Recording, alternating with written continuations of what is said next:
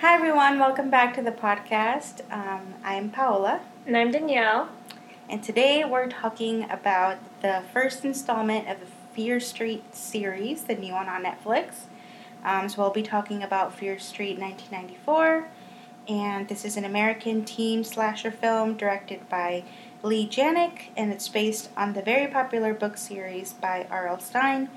And it is, like I said, the first installment of the trilogy, which we will be talking about.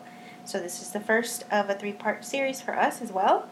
And as always, Danielle. Spoilers! Watch out! Spoilers! Oh my gosh. Spoiler alert, a big one. So, yeah, if you haven't seen it, go watch it and come back.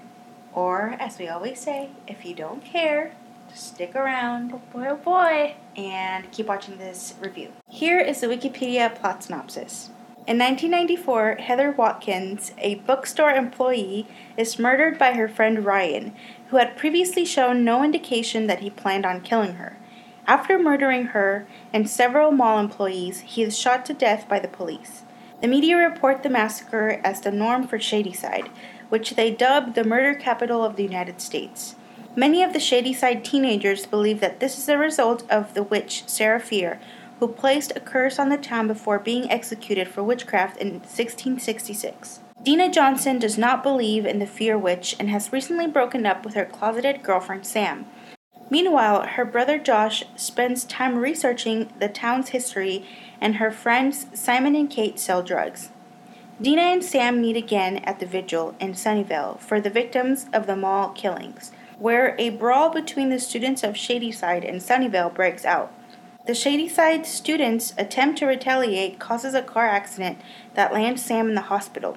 However, before she is taken away, Sam sees a vision of the Fier witch. The following night, Dina and her friends begin to be stalked by whom they initially believed to be Sam's boyfriend Peter and his friends. However, when Dina and her friends visit Sam, one of Shadyside's past killers murders Peter and several others in the hospital. After hearing about Sam's vision, the group realizes that the accident disturbed the grave of Sarah Fier, and that Sam bled on her bones. They also realize that the killers only want Sam and that they cannot be stopped by reburying the body or destroying the killers. Through Josh's collection of clippings on the Shadyside killings, they discover that C. Berman, a survivor of the Camp Nightwing massacre in 1978, died but was resuscitated. They attempt to call her but receive no answer. They organize a plan to kill and revive Sam using drugs from a supermarket pharmacy, only for Sam to vomit up the pills. The Shadyside killers attack and murder Simon and Kate, as Dina drowns a willing Sam. The killers disappear, and Dina revives Sam using a combination of EpiPens and CPR. Afterwards, the police decide to place the blame on Simon and Kate, as they were known for selling drugs. Sam and Dina reconcile and publicly come out as a couple. Later that night, while Sam is at her house, Dina receives a call back from C. Berman, who tells her that there is no escaping the witch. Sam, now possessed, attacks Dina, but is subdued and tied up. So, yep, pretty much, that was the synopsis. Let's get into it. So I have some initial thoughts about this movie. You can tell right away, even though it's like obviously in the title of the movie, but it's very 90s reference heavy.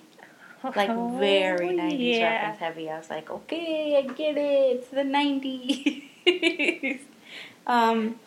Like right away, just like the mall, and like the way that the mall looked and the way that the people were dressed. And it reminded me of Stranger Things, kind of. I think there's a part of season 3 that takes place in the mall, right? At the end. Spoiler alert. Yeah. So I got the 90s vibes like immediately. And I will say though that the beginning scene at the mall I thought was pretty good.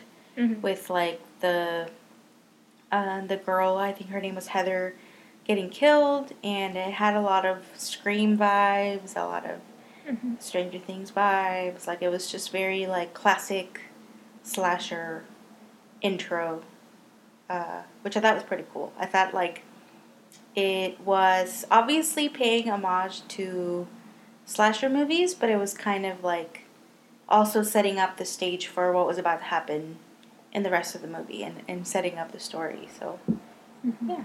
I was looking up some like Easter egg stuff because I was thinking that there was just so many like little references spilled in there, like you're saying, and since these are both produced by Netflix, they like knew that people were gonna Draw a comparison? between this one and Stranger Things. Yeah. So there's actually a little Easter egg of a sticker on Dina's memory box that she had. Mm-hmm. There was something that said like, I think it said like, I didn't write it down. There was a sticker that was in the font of Stranger Things, and I think it said like Wild Ones or something like that. Interesting. Yeah. Cool. And you mentioned the Scream thing too, and I think they tried to make the her pulling off the mask, which happens in Scream also, and like her being like chased and like oh. Mm-hmm. So they tried to make the whole sequence was very very Scream. So I can totally see the inspiration there. And also, another point of comparison to Stranger Things is just the fact that Maya Hawke is in it too, and she's also in Stranger Things. So. Oh, she's in the part 2, I think. Who? Maya Hawke? Wait, who's... Maya Hawke is Heather. Oh, okay. There's a person in part 2 who's also in Stranger Things. I don't know who. We haven't seen it yet, but I think it's a girl with orange hair, Max. Oh, right. She's in... Yeah, you're right. Okay. So we haven't seen part 2 yet, but we will watch it. There was another thing that I caught. This is why I originally looked up the Easter eggs thing, was that in the beginning with the little book scene when they're like panning across, the books said that they were written by Robert Lawrence, which is R.L.'s real name. Yeah. And apparently the titles that are on the books are actually like titles in the Fear Street saga. I thought that might have been something too. I'm not familiar enough with the book series to have spotted that reference right away. Yeah. But I was like, they're really showing us those, so they must mean something, you know? Yeah. Another, not to keep comparing, but I feel like, you know, the way that this movie was made, it's just very reminiscent of a lot of things. It also reminded me, like, the rivalry between Shadyside and Sunnyvale reminded me a lot of Riverdale. Oh, and, yeah. like, the Riverdale High versus the Southside High, where, like, the Southside Serpents were.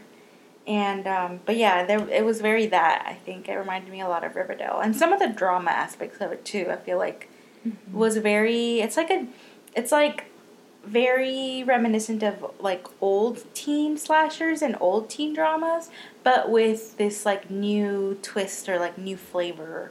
Because I think, like, if I compare this movie with Riverdale, I feel like they have a lot in common as far as themes go and as far as just the way that the characters behave and stuff like that is very similar. Yeah, I could see them being in the same, like, universe or something, like the next door neighbors or something. Right. Yeah. I think that there's something about, like, teen dramas and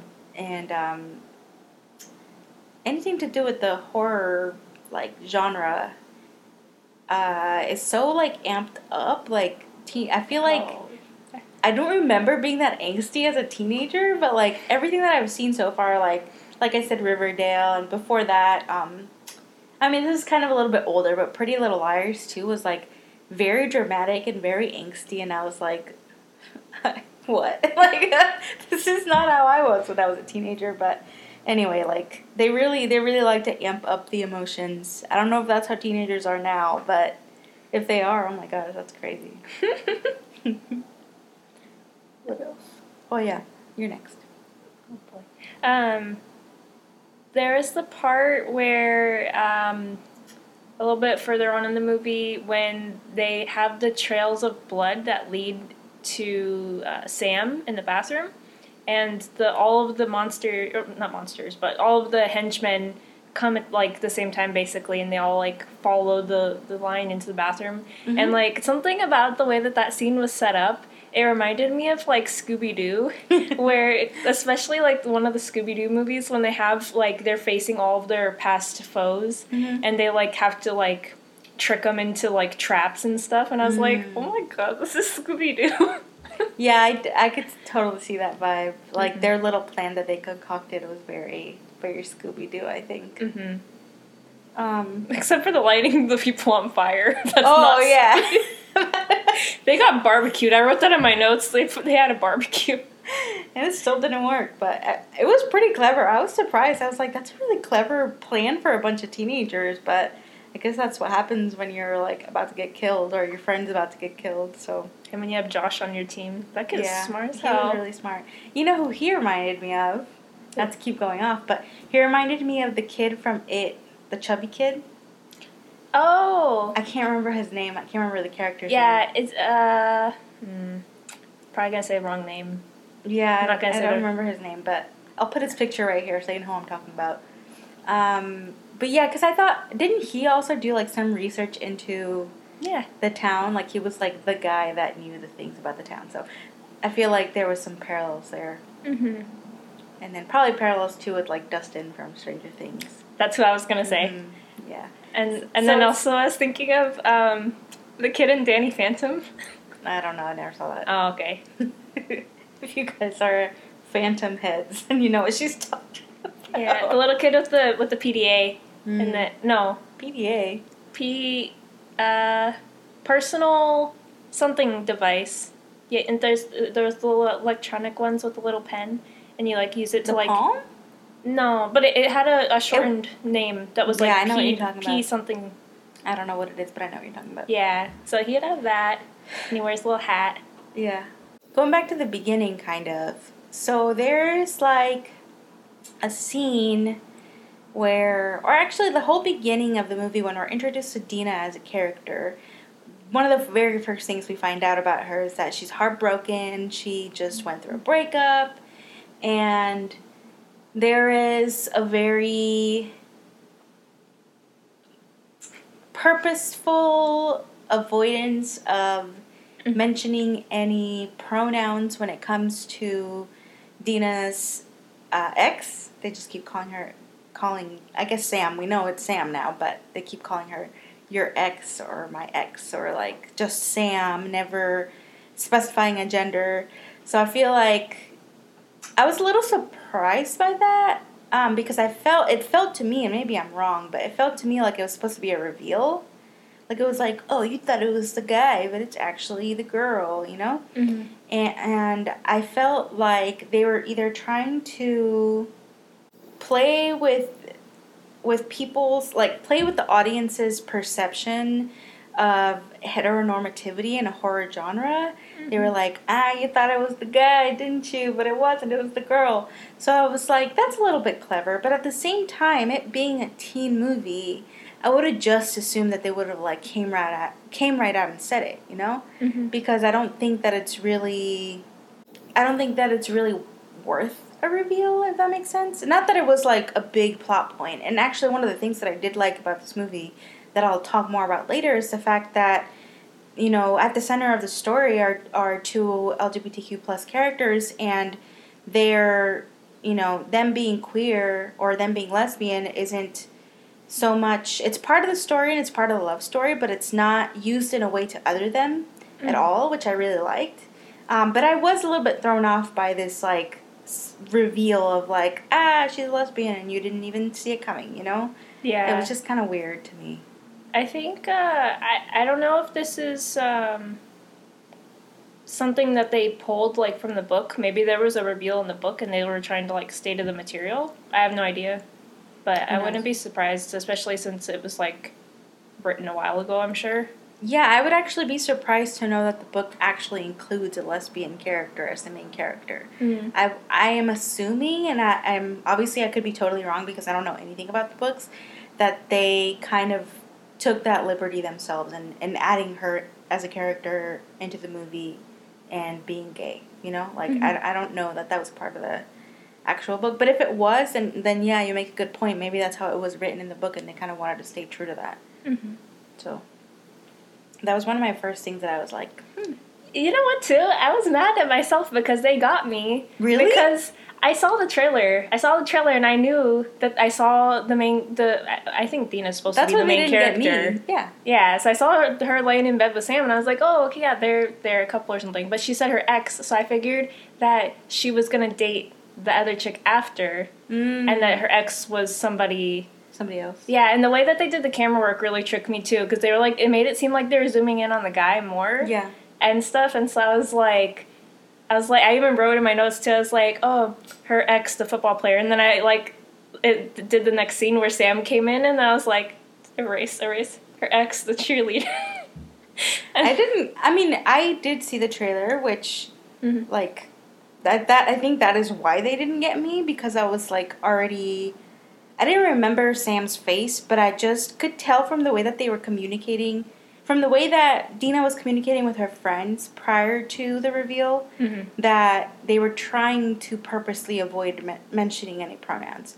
So I was like, oh, okay, it's going to be that girl, and they're trying to trick you or something.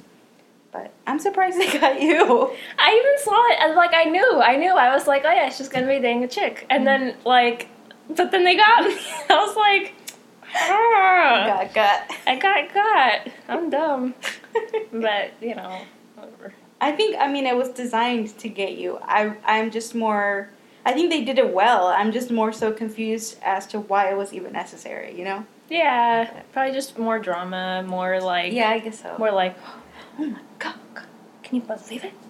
In this town? In this political climate? So another... Easter egg would be they called him the Nightwing Killer, which was one of the henchmen, the one that had the bag on his head and the axe. It was supposed to be like a direct, like basically like creature? No, like it's supposed to be like it's basically almost an exact replica of like the original Jason Voorhees. Oh, because they said that he killed a whole bunch of kids at a camp. And then I think it said in the first movie is the one where he's wearing a bag on his head before he gets the hockey mask. Yes. And he's like going with the axe. Oh, that's right. So I haven't seen that movie. I don't know if I've seen the first one. I've seen one of the other ones, but I saw that and I was like, oh, okay. I was thinking that it was supposed to be something like that when they said that he killed a bunch of kids at a camp, but even more so that they like ripped off the way he looked, kind of. I mean, not ripped off, but like... They were paying homage. Yeah. So, I thought that was cool. Yeah. So, something I will say about this movie, and you probably felt the same way, because I think you were in a worse position than I was, is a lot of the key scenes happen in the dark. Like, in the dark. Like, super dark. So, we watched it in the daytime, and we, like, drew our blinds. We usually watch the movies in the daytime. And usually drawing the blinds, like, does the trick. But I feel like even with the blinds closed, it was still really dark. And I was, like, just trying to, like, figure out what was happening. And I'm just interested to see if anybody else had that same experience if you watched it in the daytime. Or, even if you watched it in the nighttime, maybe even then it was still too dark, But I thought that was something that was kind of weird. I don't know if it was intentional or what, but... A lot of important things happen when the scenes are way too dark.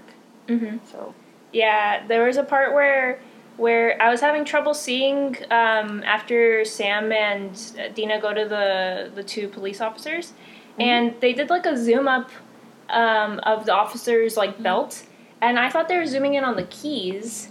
I couldn't see the gun in the background because it was like blending in with the background because everything's so dark. And then when she attacked him and took his gun, I thought that they were trying to tell us that she took his keys. And I don't know. And then you're like, yeah, gun. And I was like, oh, okay. Because like a second later, she was like, look what I got. Yeah. She definitely took something. It had some like symbolism stuff. I don't know if it was like symbolism, but it was like camera work that they did and the timing like lined up with like things that were happening or like supposed to be like artsy stuff. When Sam and Dina first confront each other in that like hallway alley thing, the light turns off and then it like it cuts back the light turns off outside, and then it cuts back to one of their faces, and then the other light on this side goes off, and it cuts back to one of their other faces. And I felt like it's supposed to be, like, showing that they're, like, not, I don't know, something. It's supposed to be saying something. Yeah, I think maybe it was meant to be showing that they're on opposite sides of things, especially in regards to their main conflict, which is that Sam moved to Sunnyvale, right? Mm-hmm. And Dina stayed in Shadyside, and she's like, "Why did you move? You're not being yourself, blah, blah, blah." And they have this whole conversation about how Sam is saying that she just wants something better for herself. Like, why are you hating on me? I just want something better for myself. Mm-hmm. But then Dina's like, oh, but you're not being yourself, whatever. So I could see what you're saying. They're probably trying to show you them in, like, opposing sides Mm-hmm. because they were obviously broken up and in a fight. Mm-hmm. So they, like, take the scene further too, and then they do the, like, very obvious, like, the football and cheerleader team of each side, like, starting to get into each other's face, and, like, they had, I think, the same type of thing where one team, like, moved up to talk shit to the other, mm-hmm. and then they showed, like, the corresponding school's, representative of the two, Mm-hmm. like, walk up to say something to the other one or something, or, like, zoomed in on their face, and then the other one moved, and the other one close up on the face. So I was like, oh yeah, their school's about to fight, they're about to throw hands or something. They didn't throw hands, but... No, but it definitely just brings forth that it's, like, so much more than about them being broken up or about them not being able to come out to their friends or their family. It's like they're feeling like they're being torn apart by this, like, rivalry between the two sides. And kind of for Dina, I think Sunnyvale represents something that she doesn't see as genuine, and she doesn't want Sam to kind of go off and do what she thinks is, like, better for her if she's not being true to herself. Mm-hmm. So yeah, I think it's a good moment that kind of represents the rivalry between the two sides. And also, I mean, if you could see it as some social commentary as well, because obviously one side is really wealthy and the other side is poor and, crime ridden and everything. So I'm sure there's something in there about, social status and stuff like that. I don't think that the movie is quite, I guess, heady enough to make those sort of references. I don't think they're really trying to be deep. Mm-hmm. But you could, if you really wanted to look into it, you could totally see that it's about, like, wealth disparity and et cetera, et cetera. So, Danielle, what did you like about this movie? Well, I thought that the movie had really good pacing for the most part, and that I was, like, entertained. It had a lot of, like, things going on. Like, it was very high action for being, like, a horror movie, I feel like. Yeah. Which was good. So I thought from the beginning, like, I already mentioned that I liked the scene in the beginning. That's very, like, Scream and very, classic slasher movie. I really like particularly the lighting in that scene because they primarily use the lighting from, like, the neon signs in the mall, and it's all pretty much, like, blue or, like, really bright colors. I thought the acting was really great as well. I like seeing, like, unknown faces in, like, specifically in anything teen related in horror movies. Because I feel like if you see somebody that you know already, especially if you see an actor that you know is not a teenager and you're like, you're playing a teenager right now, it really tends to take me out. Mm-hmm. So even if, like, I don't necessarily know that these actors are actually teenagers, but just the fact that I don't really know much about them is already good enough for me, and I can kind of suspend disbelief and buy into the fact that these are a bunch of teenagers in high school. Mm-hmm. But I also just, like, I thought they were good actors aside from that.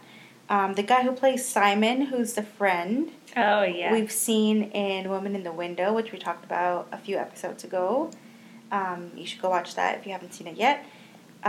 He was Simon in this movie, and he was much better suited for this role. Oh, definitely. Yeah, like, Definitely. I didn't like his performance in Women in the Window, but I think it had more to do with the character that he was playing.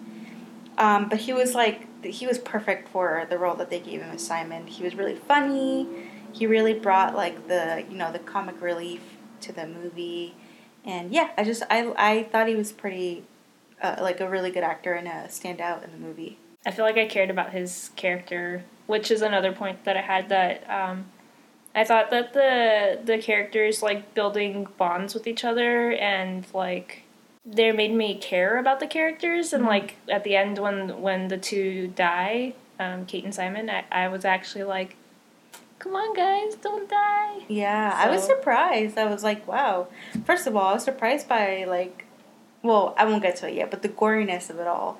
And then also the fact that I thought they were all going to make it out, because that's usually what happens in those movies. Like, it's a group of friends, yeah, some of them die, but usually it's the ones that are, like, Not the core group. exactly, like, they're not part of the core group, so I was surprised to see that they died. But yeah, it was a very sad moment. And I totally agree with you that they do a really good job of making them, like, connect with each other, and therefore it makes you connect with them as an audience member. You're not just invested in them as characters, but you're also invested in their relationships that they have built in front of you in the movie. So Especially the little scene between Simon and Josh before they split up, and he's like, yeah, dude, like, you're cool, and, like, Kate knows it, and, like, you know, you guys not stand up for yourself, but you gotta, put more stock in yourself, and, like, value yourself more, and, like, you can do this. yeah, And I was like, they're friends! they are friends. Yeah, that was cool. So. I thought that all of the, like, chase scenes were filmed really well. Like, they had really good angles, and, like, I don't know, just the way that they filmed it made me feel like they were chasing me. Yeah, like you're in the middle of the action. Yeah, and that I think specifically to it, what helped that was the acting of the henchmen. Specifically the axe guy. The axe guy? If I saw that shit, I'm having a heart attack. I'm dead already, because that was scary. That was pretty scary. Like, the way that, I don't know, he's just, like, really, like, aggressive and crazy, and, like, you can't see their face, so, like, there's not even any, like, facial expressions to rely on, so it's just, like, all body motion, which I feel like is even harder to convey. Yeah. But he did a really good job, and I was like, oh, fuck, I'm out of here, dude. Run! That's true. Yeah, he was good. He was a good one. Or even though I thought the way that they introduced, like, the LGBTQ characters, or, the fact that they were lesbian, was a little questionable, the way that they introduced it. But overall, I do like the fact that they're at the center of the story, and how normalized it was in regards to the story, It wasn't ever... Obviously, they talk about their fear of coming out, especially to their parents, but... Or at least not to Dina's, but Sam, to her mom, But other than that, it's not ever really used as, like, a way to other them, They're just teenagers, which is, like, the way that I think a lot more movies should handle the topic, It's not... It shouldn't be such a... I know that there are certain stories about LGBTQ people and their struggles that require bringing up more negative aspects of it, and kind of pointing out the struggle, because it's a real struggle. But I also think that there's something to be said about being able to normalize it in certain storylines where it shouldn't be as much of a factor, if that makes sense. I hope I'm making sense. I'm not trying to speak on behalf of anyone, because I'm not part of the community, but I am an ally. So, but I just really like the way that they handled it, I will say. I also really liked the opening credits scene. The opening credits where they're, like, showing all of the old newspaper articles, and, like, showing old, like, footage and stuff like that. I thought it was really well planned. I guess not planned, but, like, the way that it's, like, sequenced is really good. and they put it there long enough for you to get like the basic like headlines, but not enough for you to like look into it more. But that's okay because like they explain it more later, but it just kind of gives you some like background / setup information like as you're going into the film. Yeah, it kind of played like the intro of a show, which makes sense because it's a series. So I already mentioned this briefly, but the gory parts are pretty intense.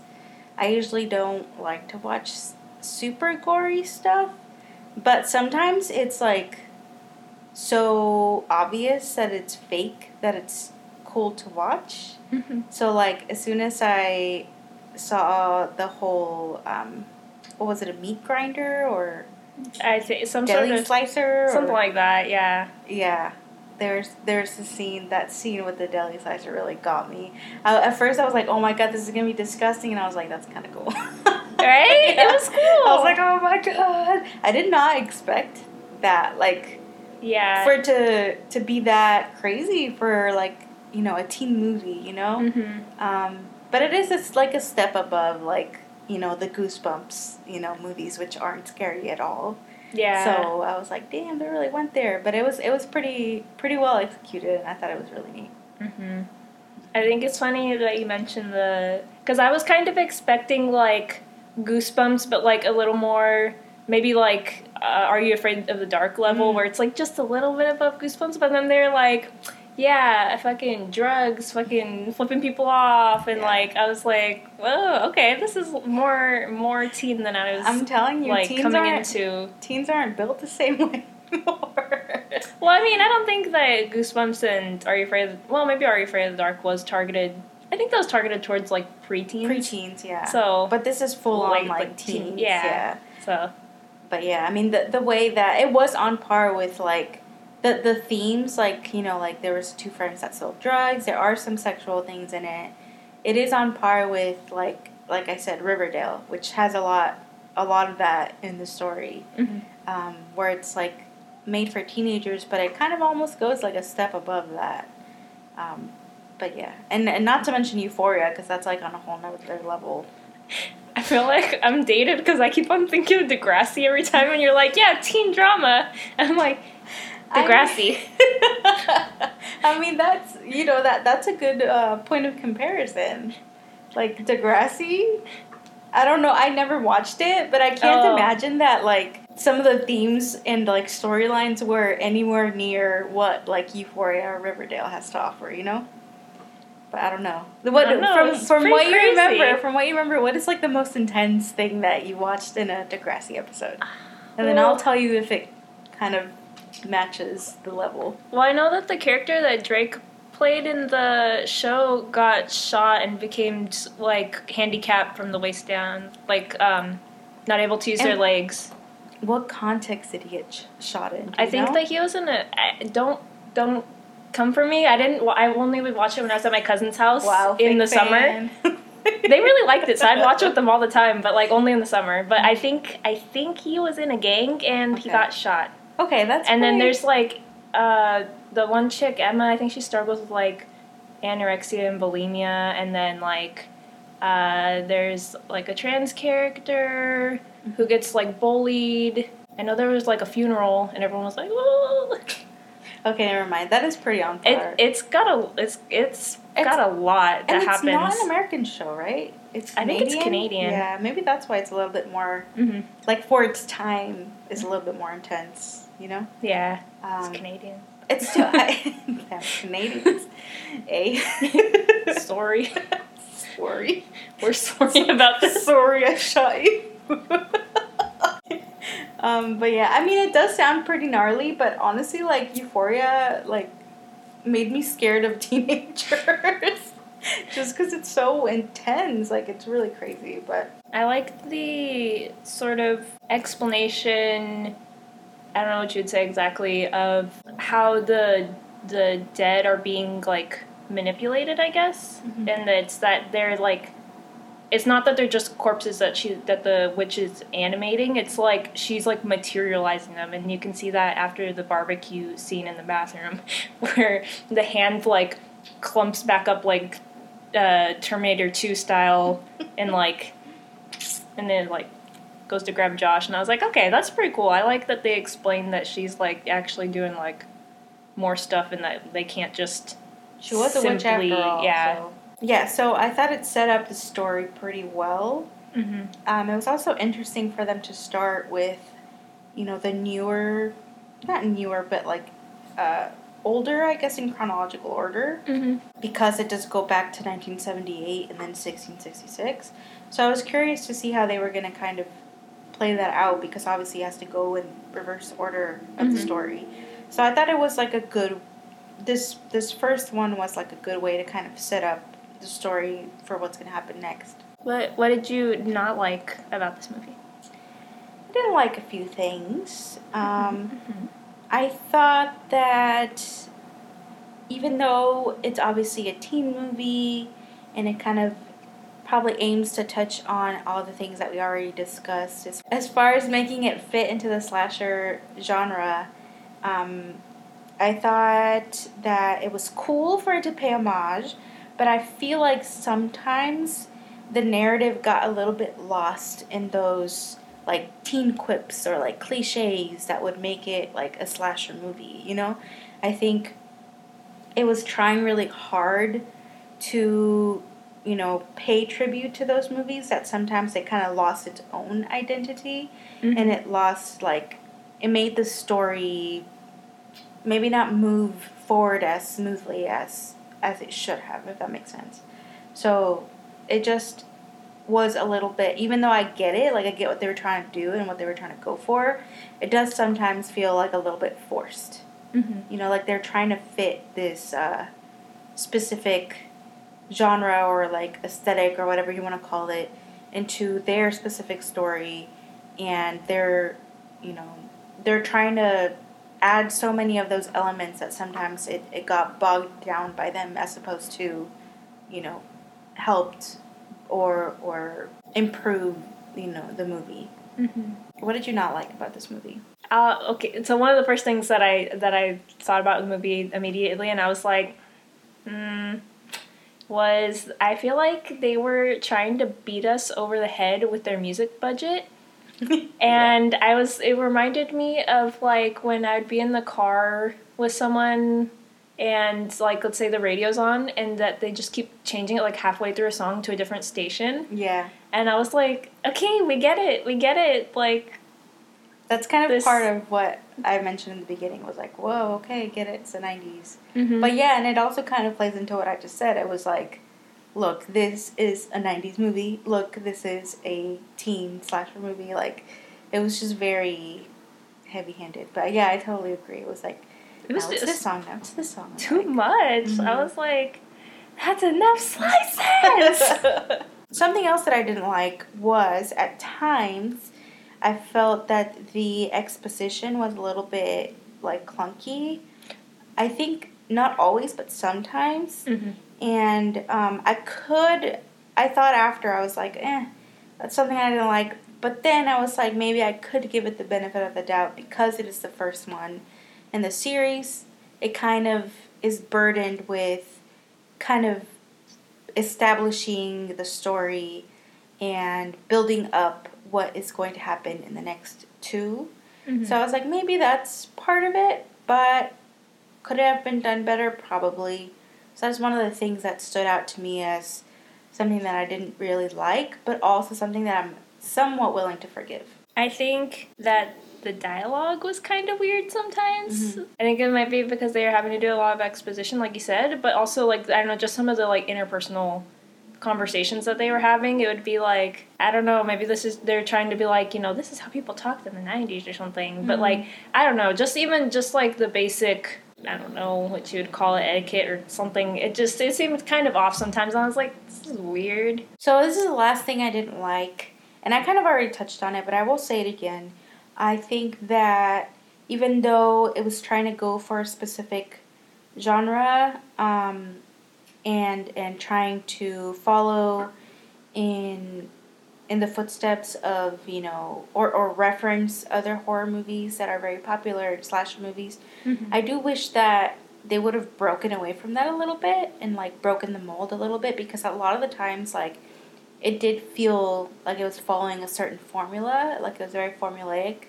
And I feel like when you're trying to pay tribute to other movies or the genre itself, and you're trying to be a little bit self-aware with it, I think it can work. But if it's too much, then I think it just makes your movie kind of like a parody of itself. And I don't know if that's what the intention was. Maybe it was. I don't know. Like, they were really trying to hit you over the head with, like, look, this is a teen horror slasher. Like, this is what you're getting. Like, this is what you should expect.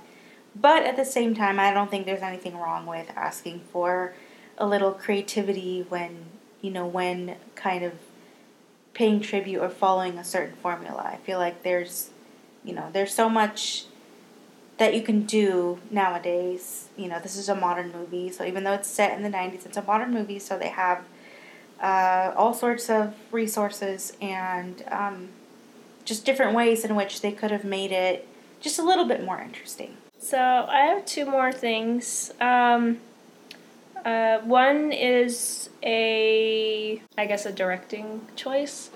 They did this a lot in the movie where they would have, like, something in the background that, like, zooms by, and they'd put, like, a jump scare noise. And they did that, like, a lot. Or when the person, like, fakes, they, like, try and fake you out that there's gonna be someone coming up to Dina with a knife in their hand, but then they end up just, like, writing "RIP" on the locker in the beginning. Yeah. And they did, like, this very particular jump scare noise that's not supposed to be a jump scare, but it's supposed to be like, hey, look, there was something in the background. And I feel like that's very, like, you don't need to do that. Yeah. But that's a little complaint, I guess.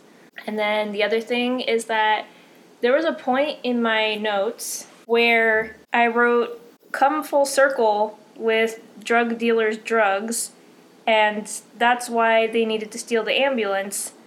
And I was like, okay, this was all making sense now, like, why they were, like, bringing, like, these things in to it. I was like, okay, they're gonna use their drugs that they sell to make Sam OD, and then they're gonna use the ambulance equipment to bring her back.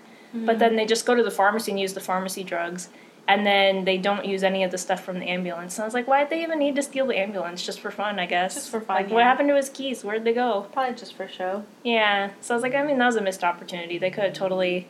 I mean, I guess maybe they don't know how to use the... but they could have, like, gotten the EpiPens out of the ambulance or something. I don't know. Yeah. I felt like it was a missed opportunity. Right. I have a couple of questions... a couple suggestions for you. So tell me why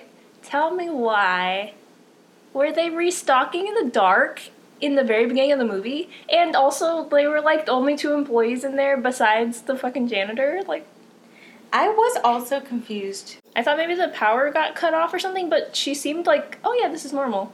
Yeah. The whole mall just closed already, and I'm still here, and I'm restocking in the dark.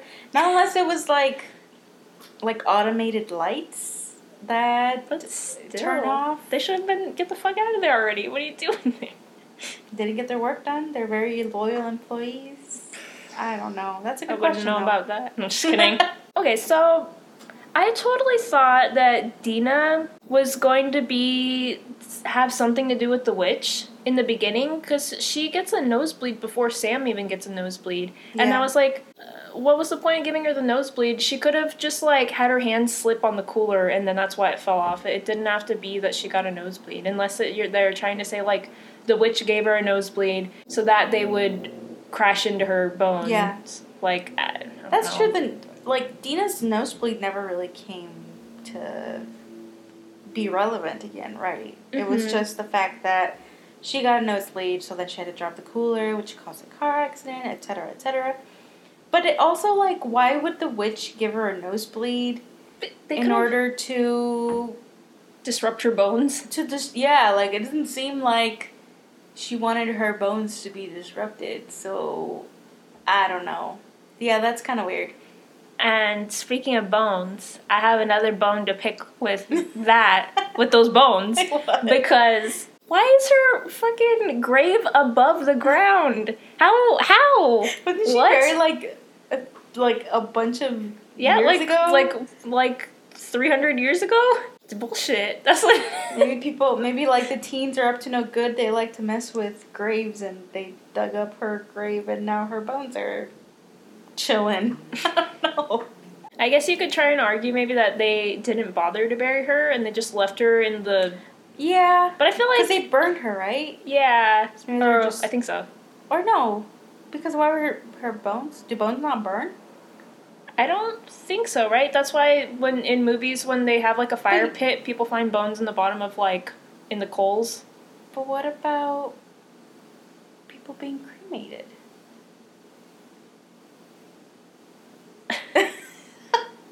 Comment down in the section below if you work in a crematorium. No, I'm gonna guess. Do bones burn? I'm gonna say I think bones do not burn, and maybe they grind up the bones. Oh no! I know, it's pretty gross, right? No. Bone dust. Ew. I don't really know what I'm talking about. I'm pulling this out of my ass, but I really hope that's not the case. I don't know. I think you just scarred me for life. Because I've seen in other movies when they're like, yeah, and then they burned someone in the the fire of their house. They chopped them into pieces and threw them in the fire, and they burned them. And then they're like, yeah, and we dug around in the ashes and we found finger bones, and we found, femur. Who are you talking to? Huh? Is this real people that you've heard about? Or movies? Okay, I was like, no, movies. Okay. I don't talk to people who burn people in the fire pits. Anyway, that is a very fair question, to which I have no answer. Because, yeah, I agree with you. What the hell were the bones doing there? Yeah, and then also, too, if let's say that they burned her and her bones don't burn, and it's been 300 years, you would think that somebody would have came across them and, like, pick them up. Yeah, messed with them, or, like, they would have got buried by, like, dirt and, animals like, and leaf litter, and... Yeah. And it was just, like, on the surface barely with, like, just a couple of leaves on top of it that they, like, pushed off real easy. Maybe her bones specifically didn't burn because she's a witch. Maybe. And just maybe, because she is pretty intent on this curse that she's got on the town. She, like, raised her bones up out of her own... I wouldn't put it past her. She seems like the type of girl who would do that. She wants to stay relevant, you know? Alright, I'll buy that. I'll buy that for a nickel. And then my last question, and this is my biggest, probably, it's about the same level as the last question, but you know how they had, like, mop buckets, like, full of blood, apparently, that was Sam's blood? Yeah. Where did they get all of her blood? She needs a blood bag after all this blood that she's lost, and, like... Well, I know she cut her hand. Enough for three hallways to be... She purposely cut... Maybe they probably watered it down. I mean, I guess. It looked pretty red on the floor. And then they like, had her blood and they smudged it on them. Mm-hmm. And I was like, damn, they just keep cutting her up so they can use her as bait, poor girl. I just assumed they, like, took some of her blood and put it in the bucket and, like, added water to, like, thin it out and then used that to kind of spread on the floor or something. I hope so, because she's just like dried out, like doing this, wringing out her like arm. She went through a lot, I will say. Poor Sam. I have some predictions. Okay. I have some predictions, and I'm predicting that Sheriff Good is gonna have more character development, possibly. I agree with you. I think that he probably was involved in the camp stuff. Mm-hmm.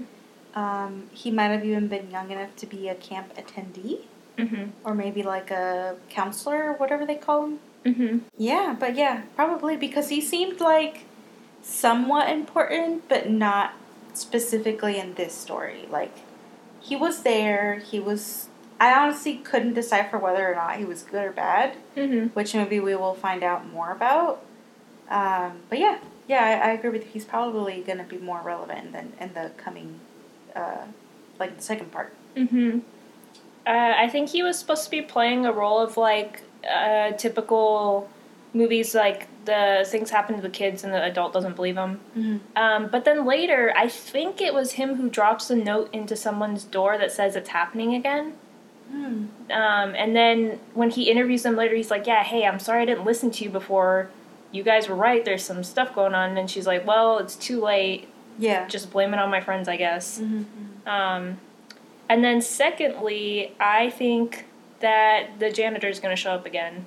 The janitor from the mall in the beginning, because at the end, he gets the paperclip from Josh, and then he gives him a business card. And I think he's going to ask the janitor guy for help with something. Yeah, I can see that. Because otherwise, I happening. don't see why they bothered showing us the business card thing. Mm-hmm. My final thoughts are that I think the series itself seems to have a lot of potential. Mm-hmm. So even though I don't think this was like amazing on its own, I think that, I'm looking forward to seeing how it fits into the series. And I have a feeling that I'll like the series more as a whole rather than the parts like specifically broken down. So that's just kind of like the gut feeling that I have so far, because obviously we haven't seen the other two parts, but it just seems that way, which makes sense because like it's meant to be one whole story, So yeah. This was just the first part. I'm excited to see the second part because I feel like we're going to get to see a lot more of the Nightwing Killer, aka Jason Voorhees homage. So I feel like he's going to have his own like thing, and I'm going to like to see him being crazy again. Yeah. So Danielle, what did you rate this movie? So I gave this movie a 7.8 out of 10 infinite blood supplies. What did you rate this movie? So I also rated it 7.8 out of 10 deli meat slicers to the head. That's a mouthful. But yeah. So that's going to be it for today's episode. We hope you guys enjoyed it. Let us know what you thought in the comments below if you've seen this movie, what you thought, if you enjoyed it as well.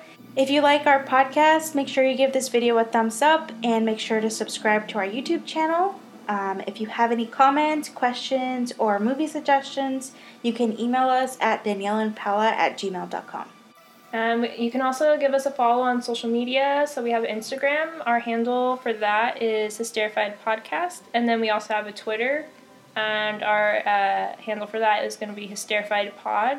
So you can go ahead and interact with us on there or with other people and, just have fun in the comments and all that. And then also, if you're using the Apple Podcast app, go ahead and leave us a review and a rating. That'd be awesome. Thank you. And we'll see you guys next time. Bye!